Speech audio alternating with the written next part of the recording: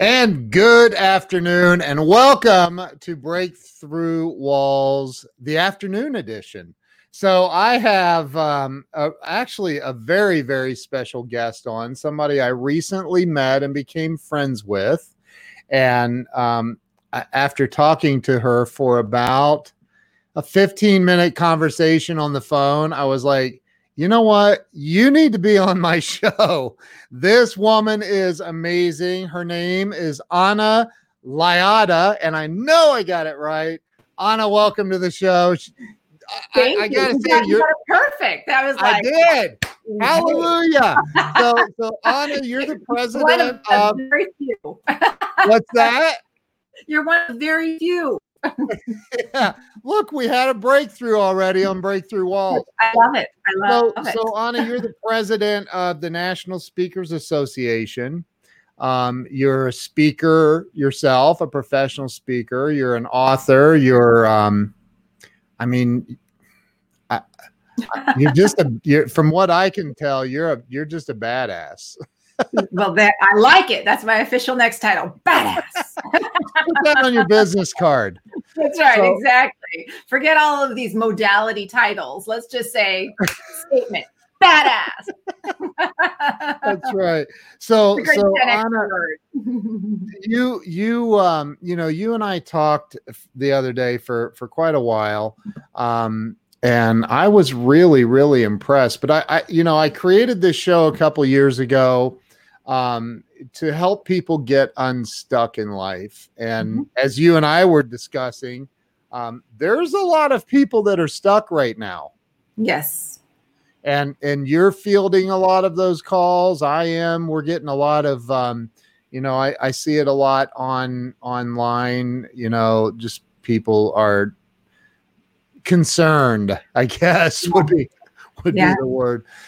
So let's kind of start out a little bit with giving the audience a little bit of your background, like where you're from, where you were born and raised. Start there.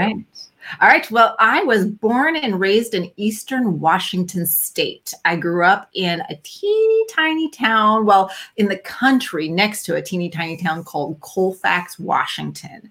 So the thing that makes it even more interesting is that I am the youngest girl of 19 children. Oh my. Yes. So you guys did not have a TV. We didn't for the longest time. For the longest time, we did not have a TV. But there was another little ingredient in it, which was my parents were very Catholic. And there is a little bit of a romantic story that goes to it. My mom married her high school sweetheart when she was 16. They grew up in Montana in a little logging community. And by the time she was 28 years old, she'd had the first 10 kids. And What? Can you imagine being 28 and expecting your 10th child? No, I can't. Yeah. It was a poo, poo, poo, poo, poo, poo, poo. Her husband had also been from a large family, the oldest of 12 and very, very Catholic. But the story thickens from there, because when my mom was 28 and her husband at the time was 30, they didn't know it, but he had a congenital heart issue and he passed away that year from a heart attack. So she was widowed at 28 with 10 kids. So talk about walls, right? God. And so she's now, at the time they'd gotten married when she was 16. So she had like a sophomore in high school education. And she basically, her brother-in-laws were living in Spokane, Washington, and said to her, Jody, why don't you come over here and we'll share our resources, which was very GI generational coding of them to say, we'll share what we have. At that time, one of them had 6 kids, one of them had 8 kids. And so she did. She packed up her wood panel station wagon of the day, all 10 kids in there. Of course, this was pre-seat belts, right? And drove over the mountain passes and settled in Spokane, Washington, and got the kids into the local cathedral parish school, and all the nuns and priests kind of helped watch over this nice young widow with all the kids. And so for the next year, there she was, scraping to survive, helping, getting some family help, but, working with those kids. And then one day she gets a phone call from the priests in her church. And they said, Jody, we have this nice bachelor we'd like you to meet. Now she's thinking, no, I'm not dating. I'm, newly married, or no, sorry, newly widowed, I should say. But what she didn't know is that a couple weeks earlier, the priest from her parish had driven 60 miles south to play golf with the priests from Pullman, Washington, where the Washington State University is. And afterwards, they were sitting around and they were solving problems. They were, having a little wine, have a little bite to eat. And the priest from her parish said to the priest from that parish, okay, we've got a doozy of a problem. We've got a really juicy one. And they said, okay, what is it? Like, we solve these all the time, right? They said, well, we've got this widow in our church and we need to find her a husband. Oh my God. And the priests were like, well, what's wrong with her? And they said, oh, nothing's wrong with her. She's fine. But she's got 10 kids. And who in their right mind, right, is going to marry a widow with 10 kids, right? Nobody's going to do this. But they were surprised when the other priest got this big smile on their face and they said, we've got the perfect bachelor. Our local PGA golf pro is 44 years old, and he has said for years that he's never going to get married. He's a bachelor forever at 44, unless he can meet a nice young widow with at least 8 kids. No way. He said, let's no way. And they honestly did. They're like, let's set him up. Let's call his bluff. That's really what they were doing. They thought we're calling his bluff. He said for years that he's a confirmed bachelor, unless it was a joke. Right? There's exactly. But you and I know, right? Like, be careful what you say, because your words create a world, right? Yeah. And so for years he's saying this, and everyone else is jealous of him because he's single, 44. Has the life. He's a golf pro. He's got his summers, free because he works at a university. Like, they're thinking he's it, right? Oh my God. And so they call his bluff and they write him a letter. And this is where you need to know your audience, right? So they write him a letter and he opens it up and it says, Dear Mr. Liotta, we have a nice young widow in our church we think you might like to meet. Now, here's the catch. She's got 10 kids, and we know that 10 is a high score in golf. Know your audience, right? But her last name is Bird. So we think the fact that all of her kids are little birdies, which is a good score, right? 1 under par, will help make up for that. Right? This is so intricate that they would do this. And he says, of course I thought this was a joke, right? Oh my God. His best friend who's a doctor and another friend who's a priest. And he's like, ha guys, funny punk. Like, today we'd think it was, at the time he probably would have thought it was you're on candid camera kind of thing. Yeah, right. Punked me. And they're like, we have no idea what you're talking about. Call the person that wrote the letter. So he rings him up and he's like, hi, this is Al Liotta. I got the letter about the widow. And, he says, are you serious? And the priest said, yeah. Are you interested? Oh my God. So he said, okay. And the priest said, great. Pick her up Friday, 7:00. And then they called my mother. And this is the first she's heard of it. And she, of course, said, no, I'm not, I'm not dating. Thank you. But no. But Friday at 7:00, pulls my father in the Cadillac convertible. This is a 1962, big blue fins, white leather seats, the whole 9 yards. And they end up going out on their first date. And he asked her to marry him that night. Are you serious? He said the moment she opened the door, that was it. And she thought he was crazy or a godsend. It took him 3 months to convince her. But she finally said yes. And a couple of years later, along came a little girl. A couple of years after that, adorable little girl. And then when I was 8 years old, she found out she was expecting my youngest brother. And so that takes us up to 13 kids now. And about a year after my brother was born, she found out she had pancreatic cancer. So we were devastated because this is 1979 and pancreatic cancer today is still a major wall to hit. It is amazing. And at that time, the doctor said, Jody, this is not good. But she called my dad to her bedside and she said to him, listen, I don't expect you to live the rest of your life alone. I know what it's like to lose your life partner. And there is a perfectly wonderful widow right down the road from us, which was a best friend in the whole world who had 6 kids. She'd been widowed. And about a year after my mom passed away, my dad and that lovely widow began to visit at a church social and fell in love. And they celebrated 39 years of marriage. Oh my God. Are you serious? This I'm serious. I have never heard a story like this. That is unbelievable. Yeah, they're pretty amazing.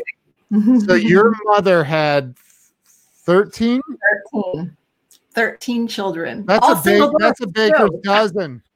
That's a big, in fact, we got a letter from the Pope when she had the 13th child, and it was like, 2 thumbs up Jody. It had gold embossed florets and, like all the calligraphy and all that. It was literally on the wall in when you go up the stairs and then you turn left, boom, there was the Pope. He was like, just staring you down. You felt guilty if you ever did anything wrong. Oh my. The Pope was hanging out. Oh my gosh, that is unbelievable. Wow, what a story. So that she had, so the woman that your father ended up marrying she had 6. Okay. She had 6 of her own children, and I always call her my bonus mom because she was a gift to our family. She was gracious to us, she was kind to us, and she had been my mother's best friend. So we already liked her. Right? Wow. And she was an amazing cook. Let's be clear. My poor father nearly starved to death in between because we would feed him so many pizzas and hot dogs and fish sticks. Like that was, I'm a great baker, but I am not a good cook. I am really good at heating up those frozen fish sticks. Like, right? But that is not what you want for a year of food. We didn't know it till many years later, but like for the entire year, he carried Tums in his pocket, like at all times, because he was always, and so he would like eat before he came home, and then he would eat whatever horrible thing us kids prepared for him. It was, yeah. So how many, so 19 children. I know. Oh, like that's, so between the White House wouldn't be big enough to live in.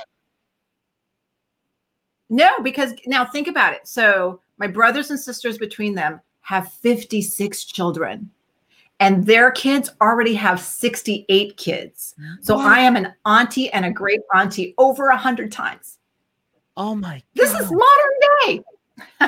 This is like today. Like, do you have to take out a second mortgage to go Christmas shopping? Like, exactly. For a lot of years I did.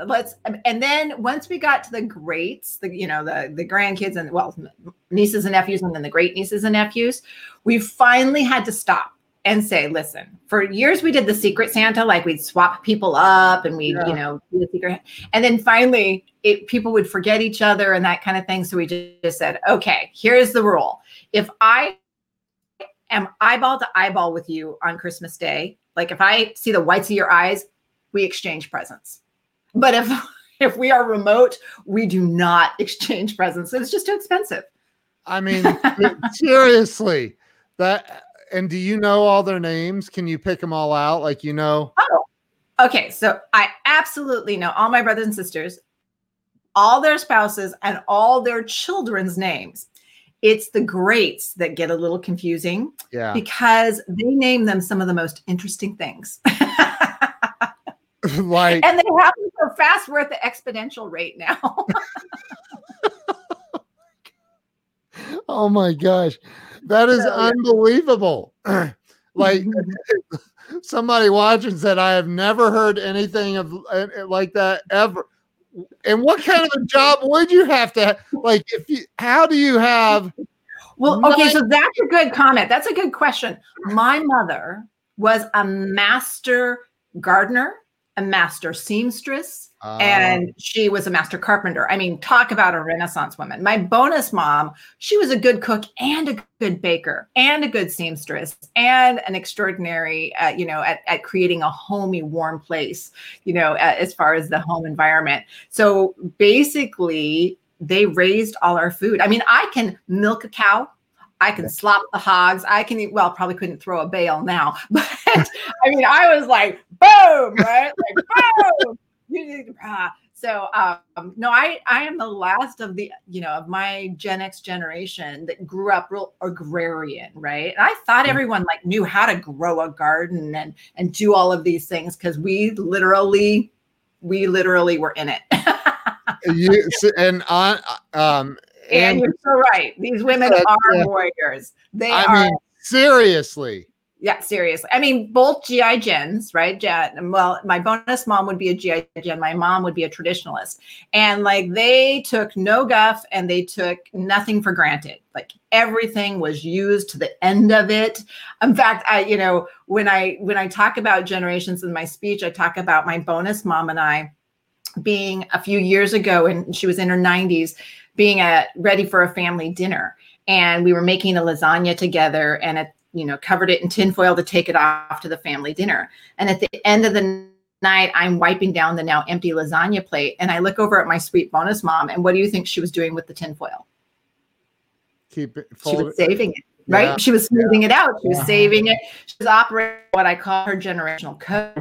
Because when we want to understand different generations, we have to look at their formative experiences between the ages of 8 to 18. Because what we know from knowledge studies is that our brains start to make logic about age 7. Yeah. And so the major world events and the leaders and the icons that we're watching in those formative years between 8 to 18 shape our reality, or what I would call our code. It kind of creates an algorithm in the back of our mind that we reference for the rest of our life, even though we don't know it. So there's my bonus mom who grew up during the Great Depression, World War II. And to this day, she would still be saving a paper towel and reusing it, even though it wasn't COVID. Like right now, all of a sudden, we have this whole new appreciation for all of our generations that went through that. We're going on another generational formative event. But for her, like she couldn't not do it. She could not save the tinfoil. It would have actually stressed her out. Yeah. For those formative things that shaped her algorithm. Wow. Wow. See here, Christy Jones said her grandmother had a drawer full of used tinfoil. Exactly. And how? Uh-oh. Are you there? It locked up on us. Oh, I'm still here. Okay. I think your internet took a hiccup on it there. So Pam Aubrey's talking. I mean, and I'm sure you went, I can't even imagine. So, okay, let me ask you this. So how many children lived in the house at one time? Okay, there was a brief year where 11 of us were living in the household at the same time. Oh my gosh. How many bedrooms? Yeah. We had 5 bedrooms. Wow. But we had bunk beds that stacked us up.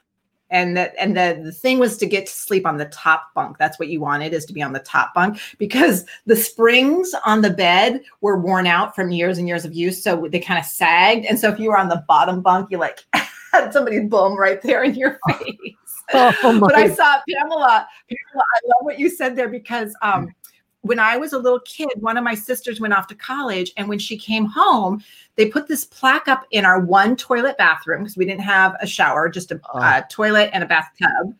And there was a sign, and it said, fresh water, 25 cents, fresh bath water, 25 cents, used bath water, 5 cents. And people would see that and laugh and laugh and laugh and laugh. And I didn't understand the joke for years, that people didn't think about reusing the bathwater, right? Like that you don't use somebody else's grody scrody bathwater. But to me, you didn't waste water. So that water was just, it's true. Like you put 4 kids in the bath, and you've all been out on the farm all day. And so you're really dirty and you just don't waste water. Wow. Once a week. Exactly. That's right. And never be late for church, right, Jeff? I mean, oh my gosh, if we were late for church, my dad would march us up to the front pew and make sure everybody saw you coming in late, like the super embarrassment. And then when it came time to go to the basketball game that we all wanted to go to, he would make sure that we were as many minutes late after the tip-off as we were minutes late to church. Oh my. And that way, the next time church came up, all the older kids would make sure to manage the younger kids to get in the car so we weren't late for church. And you know what's interesting about that is today they would call children's services on you. Exactly. But exactly, I mean, but what level though of responsibility did that give you? What did it teach you? Oh my gosh. I mean, it taught you to think about others first and to make sure that you were very conscious that you lived in community with others and that how you behaved made an impact on everyone around you. Yes. And yes, strategic embarrassment, Jill. That's my wife. Yeah. That's my wife. Yeah. Well, and so that's a generational code right there. I remember very clearly my father saying, what happens in this house stays in this house, right? Like you didn't want outside, people to business outside the house, like no social media, embarrassing people, right? But yeah, he would be a strategic embarrassment for sure. If it was something that, you did not get to sit in the back pew, you walked all the way to the front. Oh my gosh. Wow. That would ensure that it probably didn't happen very often, I would imagine. It did not. We were not late to church often. No. Yeah. Wow.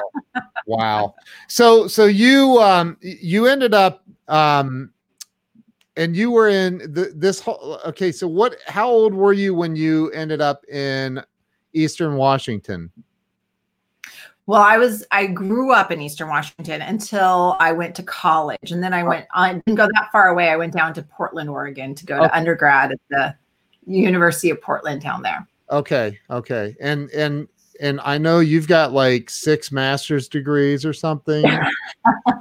Well, I have 1 master's degree, but I think we might have talked about when I was in college, since I was paying for it myself, I got about 5 minors and a couple of majors. Wow. That's incredible. So what's your degree in? So my undergraduate degrees were in communications management, theater, music, journalism, and television production. Okay. And then my master's degree was in interpersonal communications with a focus on intimacy and marriage, but looking at that psychology, sociology intersection of communication. Wow. That makes me one of the smartest people that I know then. So where after college, my gosh, I can't like my brain is running a million. I'm still thinking about the 19 kids. I can't even imagine what a family reunion's like. Well, we call them weddings. Yeah. I mean, like, hey, I'm going to make a bowl of macaroni salad for the, it would have to be a trough of macaroni salad. Well, so here's the thing. We get very good at this. Everybody has the thing that they're good at. So my sister Joanne is great at making homemade rolls. And my sister Karen is amazing at pies. And my sister Teresa brings a ham. So everybody's got a thing that you just bring that one thing and ask quantity. And so when, there's that kind of gathering, everybody's like, all right, you're going to bring that, and everybody just, and somehow it works out. Everybody. Now I am great at bringing wine. Let's be clear. Are you stomping the grapes yourself? Or... What's that? I said, are you stomping these grapes yourself, or are you buying the wine? That's a good point. I probably should, but no. I don't. Wow. So wow, that is just amazing. So after college, because I know you became a public speaker and you do a lot of corporate stuff, and but where did you go after college? I'm sure you didn't take to the stage, I would imagine. Maybe you did. Well, so I did a lot of stage work while in college. I was in a lot of theatrical productions and whatnot, and as well as a lot of TV work while I was in college too, because at that time we had like a full professional studio. But my first job out of college, now this is an interesting thing, because you would think that I would receive some mentorship, or I would have, I was the valedictorian, I was the outstanding, senior woman, outstanding woman in communication. But what I didn't get in college was mentorship. So I took the first job out of college that was at the time like $10,000 for the year. And, I could have gone to a lot of, like, if I'd known how to get into a better internship or a better track, if I'd had any mentorship or people being like, hey, this is high potential, we should really look out for her. Yeah. But instead I ended up at a university working in residential life. I ran a few of the dormitories for the university, and I did a bunch of programming and helping students with their sense of self and how did they develop their identity. And so it kind of is always one of those things that lead you along the path. Yeah. But I worked for university for a year, and then I went on to work in fundraising. I'd always been good. I'd worked, oh my goodness, I probably worked 31 different jobs during college to cobble together the resources to go to school. I'd actually started in electrical engineering and the Air Force ROTC program, because I didn't have to pay for college, and there was this engineering scholarship available. So I'm like, all right, maybe I'll be an engineer.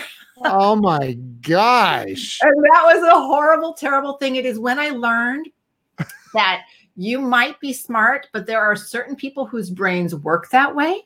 And there are certain people whose brains don't. And so like I struggled so hard to eke out A's in classes that I was completely underwater. Like I hadn't had any pre-calculus. I hadn't had any computer programming. And here I am in electrical engineering. Thank goodness that the boys that had a lot of that prep, because there was only like 2 girls in the whole, program at that time.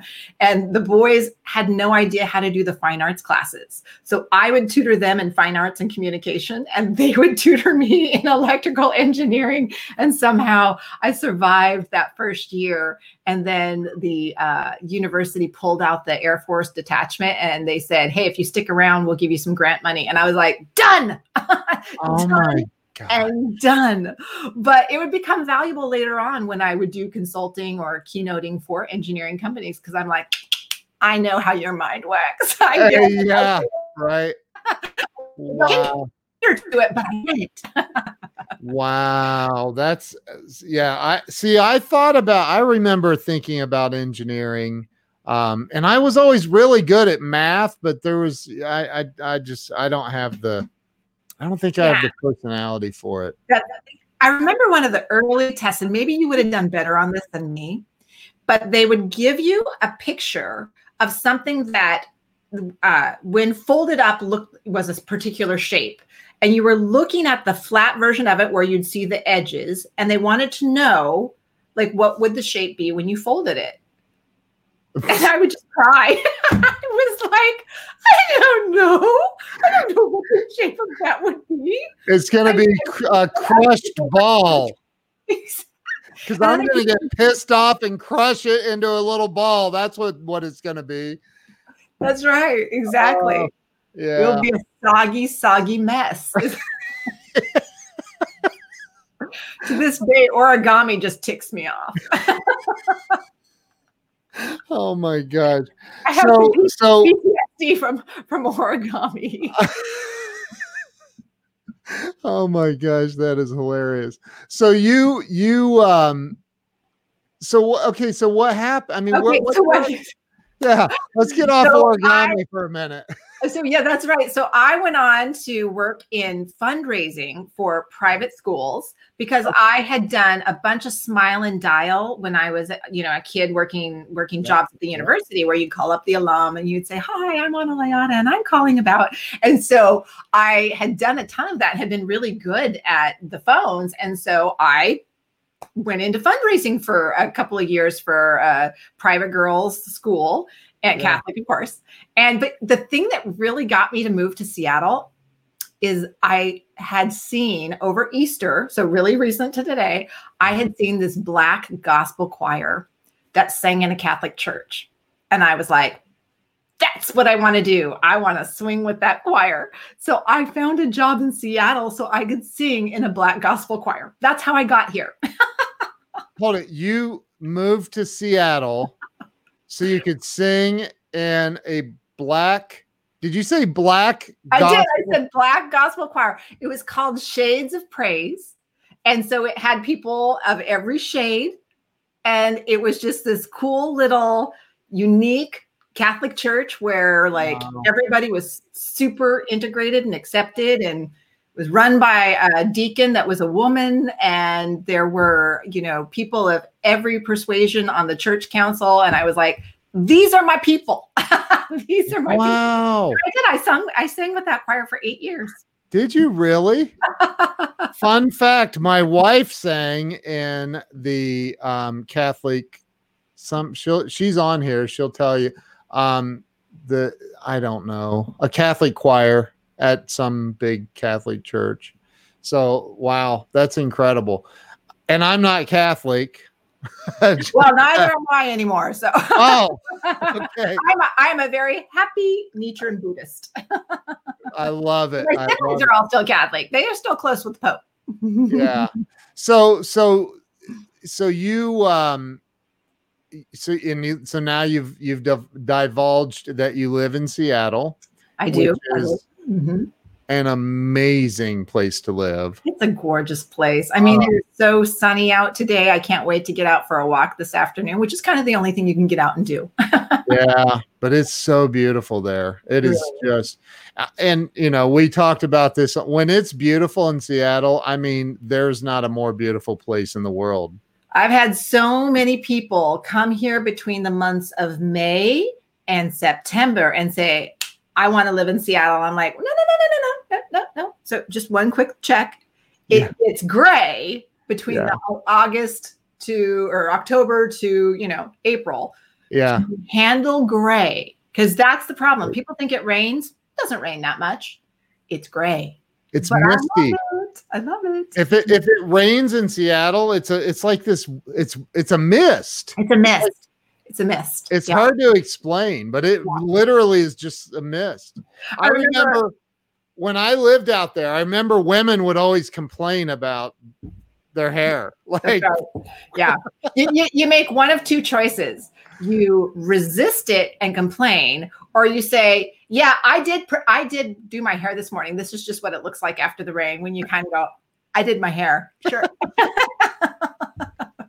And the traffic on the I-5 corridor is absolutely the worst I've ever seen. It's pretty bad. I mean, you know, one of the wonderful things about Seattle is that we have so many incredible companies here. Yeah. And, you know, we have Microsoft, we have Boeing, we have, you know, just Amazon, right? Yeah.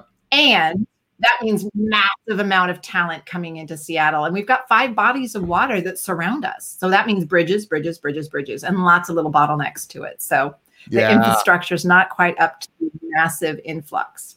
Yeah, I mean, there's just I think the biggest problem is there's nowhere else to build. not north and south. There's just like where else do they build? That's right. Well, we did start putting in a light rail, but way too long. Seattle does not pass transportation very easily. So 20 years ago, we started talking about a light rail. And if we'd actually done it then, whoa, what would be possible now? But now we've got a north and south one that doesn't go far enough north, but it goes all the way to the airport. Now we're doing an east and west one that will make a huge difference. It goes all the way out to the Microsoft campus in Redmond. Yeah. But it's a wonderful place. It's just grown really fast. Yeah, it is. It's amazing. So at what point and when did you move to Seattle? How old were you? Okay, so I'll tell you either how old I was or what year I moved. But there you go. You're like, but not both. Which would you like to know? What year did you move to Seattle? How about there you go. That's a good question to ask. Sorry about that. Yeah. Hey, I'm not a professional speaker yet. I'm working on my ethics. So I landed in Seattle in 1993. So I've been here a while. Wow. Yeah. Okay. Almost Wow. long enough to stay local. You got there when you were like 2 years old then. I Wow. was. I That's was. incredible. Yeah. Yeah. Just two Yeah. both. So Cover. when did you get into the whole professional speaking world? When did that all start happening? I hung my shingle out when I was 26 years old. Oh, So wow. I've been doing, we won't say how many years, we'll just add the math, but I did it really early. And Yeah. at that time, nobody wanted to listen to a 24-year-old woman, Gen Xer, Yeah. talk about leadership, because I was more broadly in leadership and communications. I'd done my first work in generational studies. I'd written an honors thesis on it in my undergrad, and published that in 92. So I started that work really early, but people weren't interested in Gen Xers. They were like, shmesh, shmesh. There's amazing amounts of baby boomers and we're awesome. And Right. Gen Xers, nah. And so Right. I did more broad leadership and communications, speaking and consulting, and then got more deeply into the research and generational stuff about 15 years ago. So before it was cool. Wow. Wow. So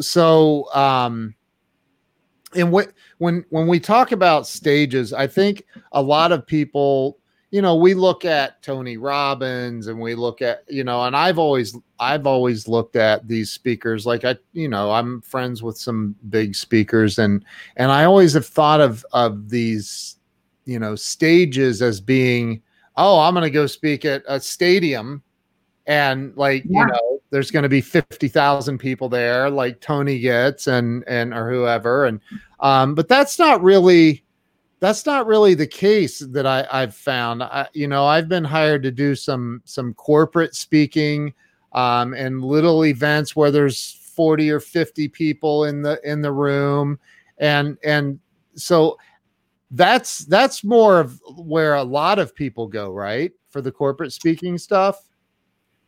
So is a mixed. So I've spoken in front of 8 people and I've spoken in front of 8,000 and everything in between.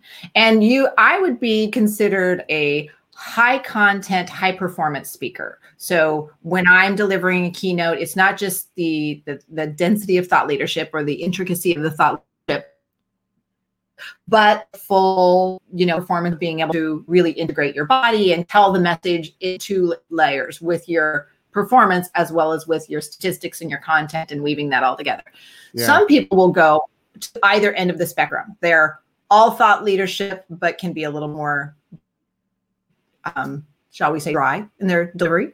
Yeah. And then others will be completely on the motivational in the big performance side, but the thought leadership might not be as deep in the space. Yeah. And so depending on which mix you're doing, you pick your audience. And so I do a lot of work with corporate. I do a lot of work with Microsofts and Amazons and Bloomberg News, but I also work with the PGA and the NBA. Wow. So I work through a lot of different modalities. And sometimes the audience is a super small group of executives, and sometimes it's a really large community, major event. I like them both because I get very intrigued by cross-pollinating across industries. I think that's fascinating to be able to say, oh, this is so intriguing. I was working with the NBA on this issue around talent, and yet that issue around talent is very present in this law firm. And I find that to be intriguing to do those intersections between them. But some people are saying, no, I have my thing and I want to do my thing. And I want to do that 60 minutes and deliver it and then find a new audience, not find a new topic or a new dimension or that kind of thing. And that's an appropriate one too, because there are plenty of associations. That's the other thing is, there's thousands and thousands of associations in the US, not even talking about going outside the US. And people could do their one talk for multiple associations. Well, let's say before this epidemic that we're in right now, there were plenty of stages. It will be interesting to see how it evolves now with our new consciousness about being in tight space quarters with large numbers. Yeah. Yeah, it's going to evolve into something. I don't know what though. Yeah. The jury's still out on it. I know a lot of speakers. You know a lot more, for sure. That's true. That is one thing being the president of the National Speakers Association will do, is have you meet a lot of speakers. You have met a lot of speakers, I'm sure. So, and I do think that there's a genuine concern. Is that the word? There's a genuine concern about, like, there's a lot of speakers that do corporate events or stage, whatever, but that's all they do is they go and give talks, and that's it. Yep. Right. And then they leave and they go home, or to the next event. What do you think what can those people do that I mean, we kind of talked about this the other day, but what are some things that you think people could be doing to prepare for the new normal, if that's even a thing? Great question. The first thing to understand is you are not modality dependent. You might have identified yourself as a mode, as I am a keynoter, right. And that right now might seem limiting. So what you need to do is be able to take a step back and say, here is the IP that I deliver in this modality. How could that IP be pivoted to the times and delivered in different modalities? So it's really kind of starting to unlayer what you packaged up and start to look at where is that needed now, but in different platforms. And so people got used to this one thing that I'm doing over and over. Now it's about diversifying the portfolio of delivery and saying, okay, what is it that I could be doing with that delivery now that people need? But you cannot be unconscious that the zeitgeist and the mental space of the audience, no matter what modality, has shifted. So you have to be thinking about your thought leadership and how do people need to be hearing it now? So for instance, in my own space around generational understanding and generational codes, it needs to be, how are millennials responding to being quarantined? We already know that there is an increase of the epidemic of loneliness, and that millennials grew up being very collaborative and very much part of communities and teams. And now we've asked them to be quarantined. What is that doing that as a leader, I now need to think about with my team? How do I stay engaged with them? How do I help them move through this? Particularly when their baby boomer parents have always been their go-to. Their baby boomer parents have always been their BFFs. And right now, their baby boomer parents are stressed too. Yeah. So they've got less margin. Our millennial who relies on their BFF, coach, mentor, parent has less margin. And so as a leader, I need to be more facile in how I do that. So now I'm still talking about generational codes, but I'm pivoting the IP to the time and the situation my people are in. Wow. That was powerful. So, and you said some words I'm going to have to Google later. Oh, which ones? I'm just kidding. I'm kidding. You're so smart. So I think that, and we talked about this, I have a friend that's doing a big virtual summit, right? And he's reaching out to some bigger name speakers and saying, hey, would you come on and you can sell your course, your book, your whatever. And they're like, yes, but I'm still getting my full fee or a huge fee to come on and do a virtual summit. And it's like, I don't know if that's the right direction you should be going. You'll get blacklisted for that. I mean, because news travels fast. Like, hey, don't call that dude or don't call that gal. She wants $10,000 to show up to an online summit. And I think that, we kind of need to open up. And this is causing that, right? It's forcing us to open our minds and look at other possibilities. Yes. And there are two pieces in what you just said that I want to underline. Yeah. One, helping right now is definitely the new selling. To be able to be generous and say, how can I help you win? In fact, I was on a live stream with Marshall Goldsmith yesterday, and he said, listen, I have come to a certain point in my life and career where, yes, I wrote off $1 million in speeches this year. So that was like gulp, right? Gulp that we've already had to write that off. He said that won't come back. But I'm really looking at, what do you need right now that I can help you with? Because I am a certain stage in my career where I have more to give.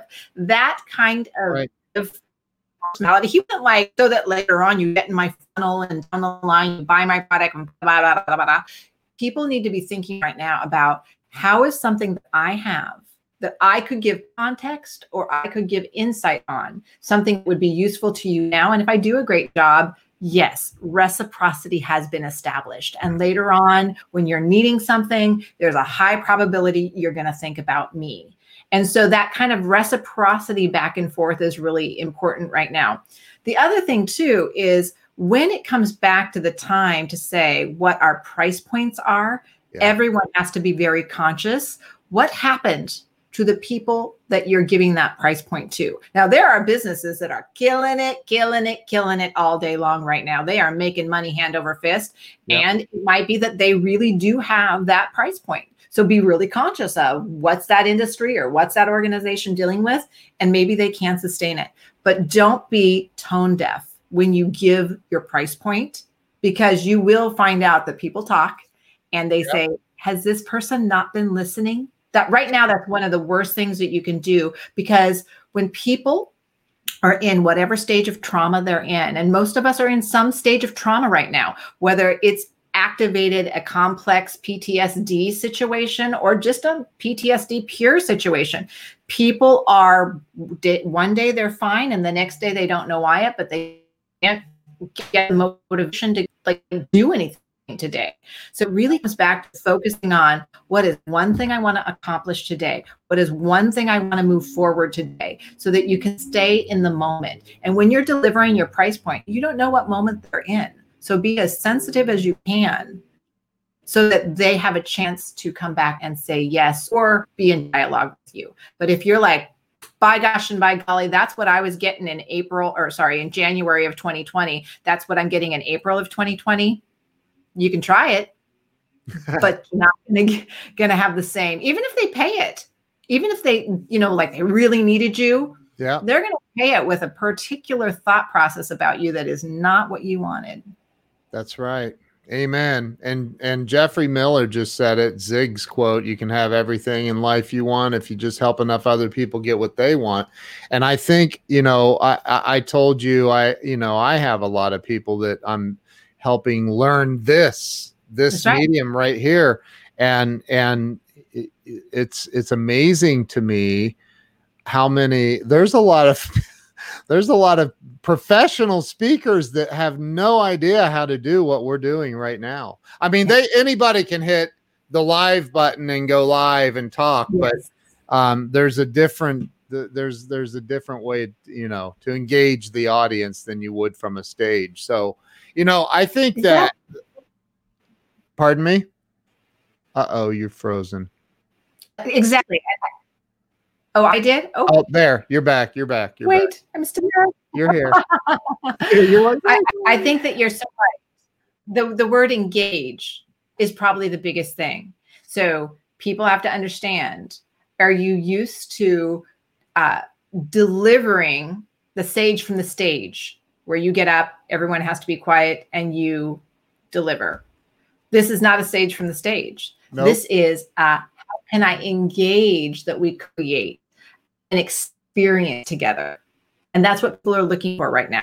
They're looking for someone to hold space. They're looking for someone to allow them to declare the experience they're in so they can move through that experience. That's what this kind of platform allows for, is that engagement. It is true. And giving away your, I've given and given and given for many years, just given content for free. Like, here, I'm just going to do a live stream. I'm going to give, whether it's business, life, whatever it is, but some direction on whatever the topic would be. And as a result, people come back to me and go, hey, I've been watching you for years and now I want to do business with you. Right? Exactly. It's the way it works. It's the way that it works. And so do you feel like that's the direction that the NSA is going to have to go? I mean, pushing their speakers to start doing some more of a hybrid model?